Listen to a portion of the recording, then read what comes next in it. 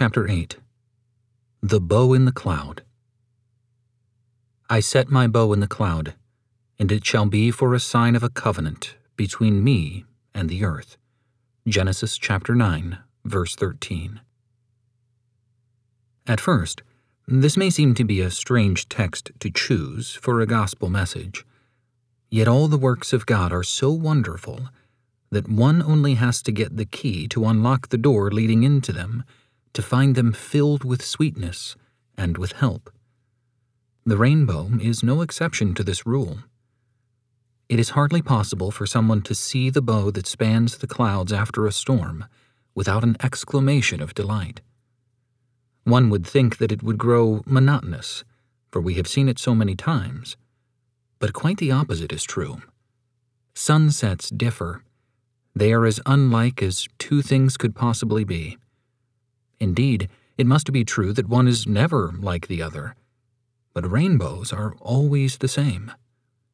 Despite this, we are delighted as we look and inspired as we study. The first mention of a rainbow is in the text.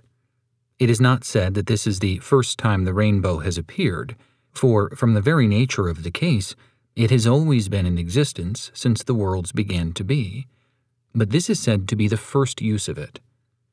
The last mention of a rainbow is in Revelation chapter 4, verse 3. He who was sitting was like a jasper stone and a sardius in appearance. And there was a rainbow around the throne, like an emerald in appearance. You notice that the expression used is around the throne. And here, for the first time, we find a rainbow in a complete circle. We have only seen half of it here, which is certainly an illustration of the fact that in this world, at best, we only get the half of things. We only get the half of truth. Take the great doctrine of the atonement. Who is able to understand it? It is very helpful, though, to know that we are not obligated to understand it, but only to receive it. God is satisfied with it, and He fully comprehends it. When we stand with Him in glory, we will see the other half of the bow, and our hearts will rejoice. We only see the half of life here. At its best, it is a mystery. Over and over again, when we wanted to go to the right, we were compelled to turn to the left. And 1,000 times, because of our perplexities and trials, we have cried out, "How can these things be?"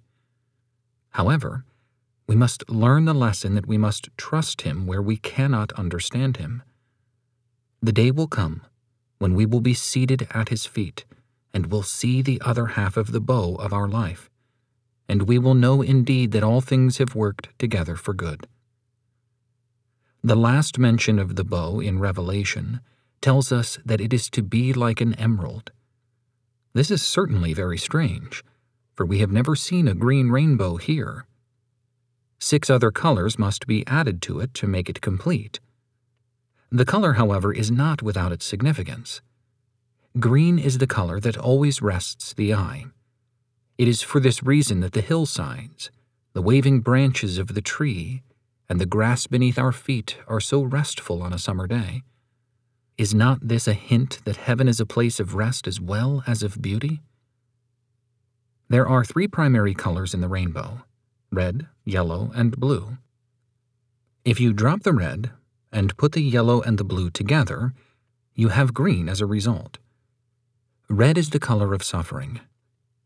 Surely it is a hint as to the thought that when one passes through the gates of pearl, he leaves suffering behind him.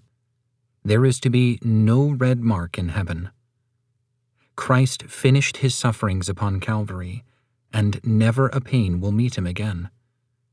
We finish our sufferings too, when we say goodbye to this weary road we have traveled, and the gate of heaven that shuts us in shuts suffering out.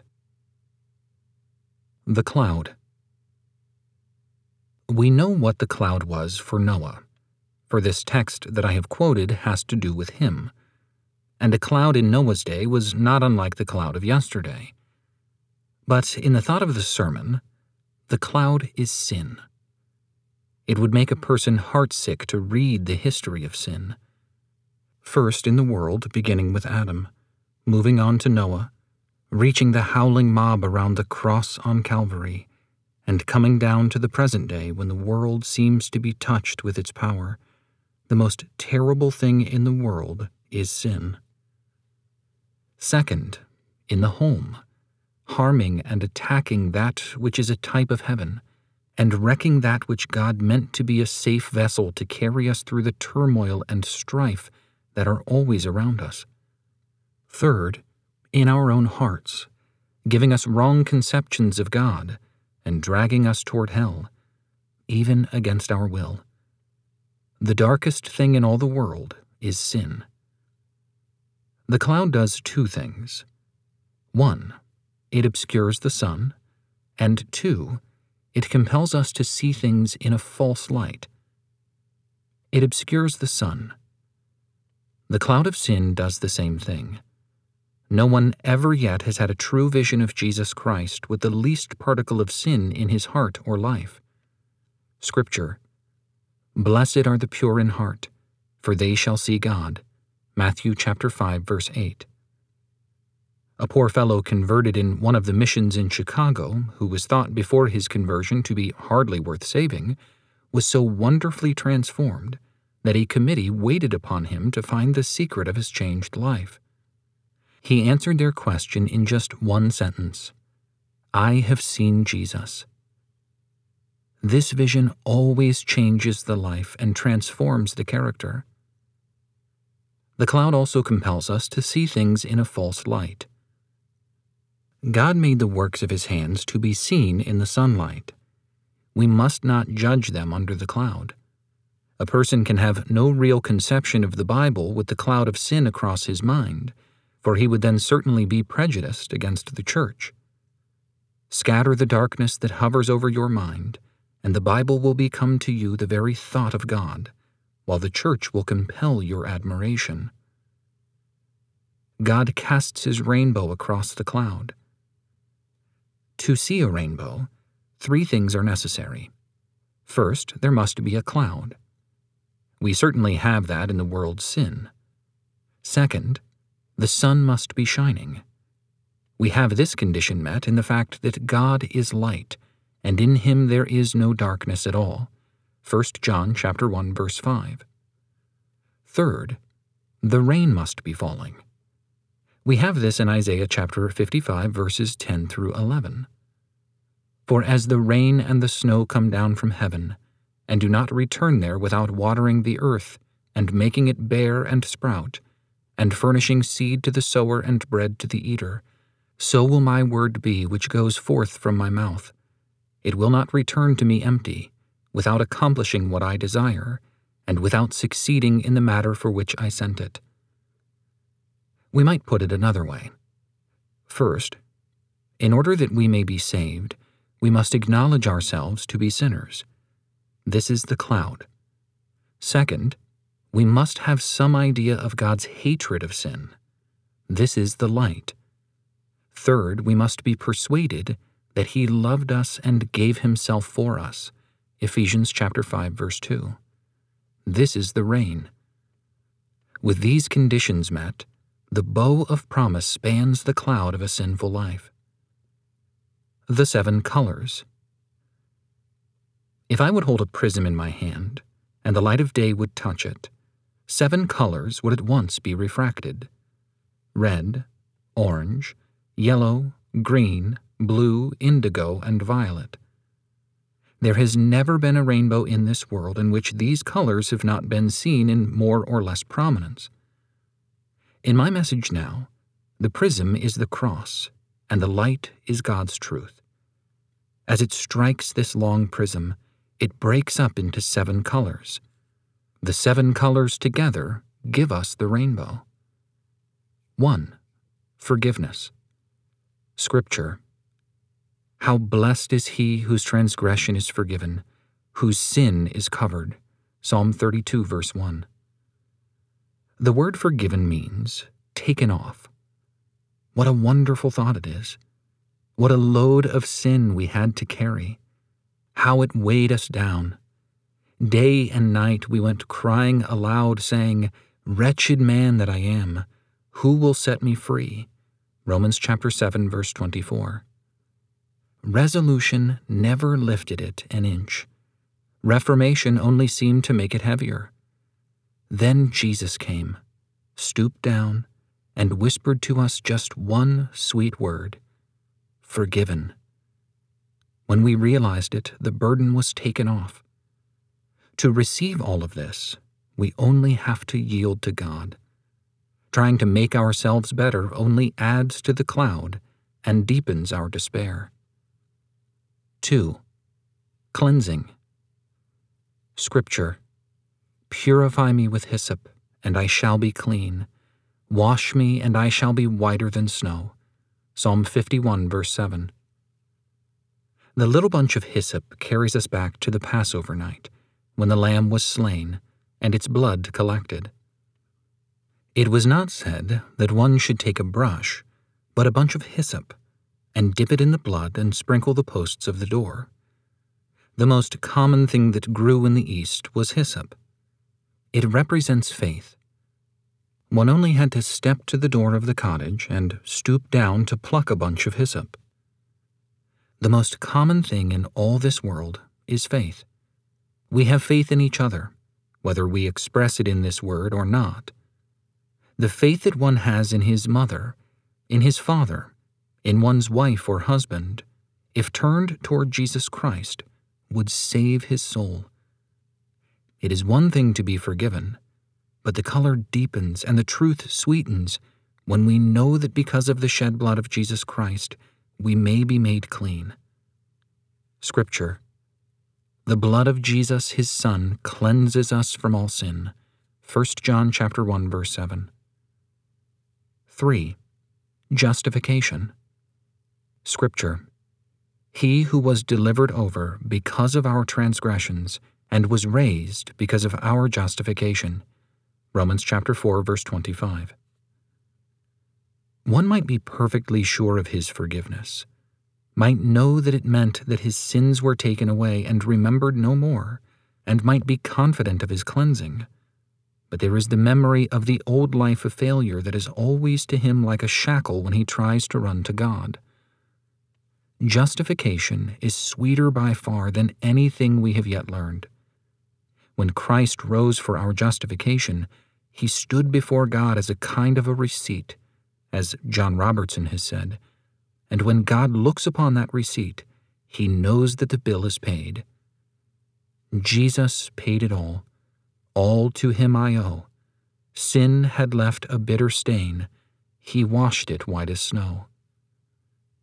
But justification is even better to me than this, for when one is justified before God, he actually stands as if he had never sinned.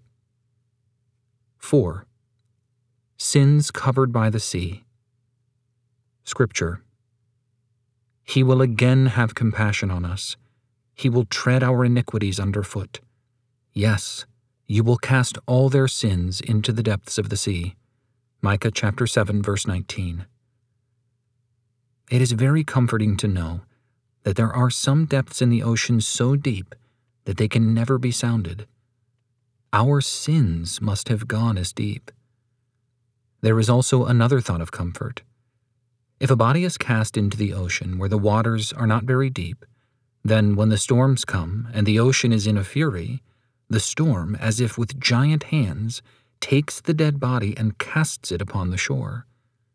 But there are depths in the sea so great that no storm that has ever yet swept across the face of the deep has stirred the waters. Thanks be unto God that our sins may be sunk so deep in the sea that they will never be cast up against us again. The color deepens, and the truth grows sweeter still. 5. Sins removed. Scripture: as far as the east is from the west, so far has he removed our transgressions from us. Psalm 103, verse 12. It has been proved that the distance from east to west could never be measured. This is certainly inspiring. However, there is something better for me than this in the 5th color. For when I am told that my sins are as far from me as the east is from the west, I know that the east and the west can never be brought together, nor can the saved sinner and his pardoned sins ever meet again. 6. Sins blotted out. Scripture. I have wiped out your transgressions like a thick cloud, and your sins like a heavy mist. Return to me, for I have redeemed you. Isaiah chapter 44, verse 22. A person cannot blot out his own sins. Some have tried it with their tears, and they have lost their reason. Some have attempted it by works of mercy, and they have given up in despair. But God can easily do it. Sins being blotted out may mean the same as for a person's account to be blotted out. I may have a bill charged against me on the books, but if on the opposite side is credited a sufficient sum of money to meet the indebtedness, it is blotted out. But the expression must mean more than this. It means that when one's sins are blotted out by God, they are as if they had never been. 7. Sins forgotten. This seems to be the climax of all. Scripture. None of his sins that he has committed will be remembered against him. He has practiced justice and righteousness. He shall surely live. Ezekiel chapter 33, verse 16.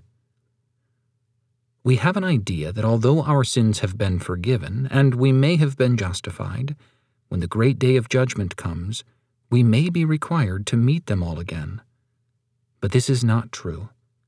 Once and for all, he has put away sin by the sacrifice of himself, and the sins of our lives will not again be mentioned to us. God's covenant. The rainbow was God's covenant then. Now God's covenant is his word, and we may depend upon this word. Notice the number of times God uses the expression, I will, in Exodus chapter 6, verses 6 through 8. Say therefore to the sons of Israel, I am the Lord, and I will bring you out from under the burdens of the Egyptians, and I will deliver you from their bondage. I will also redeem you with an outstretched arm and with great judgments. Then I will take you for my people, and I will be your God. And you shall know that I am the Lord your God, who brought you out from under the burdens of the Egyptians. I will bring you to the land which I swore to give to Abraham, Isaac, and Jacob, and I will give it to you for a possession. I am the Lord. He ever waits to fulfill the covenant that he has made with Christ concerning us. If we want to have the joy of salvation, we need only two things. First, we must believe God. No matter what our feelings may be, we must believe. Second, once we believe God, we must act as if we believe him. The one gives us life, and the other gives us joy in life's possession.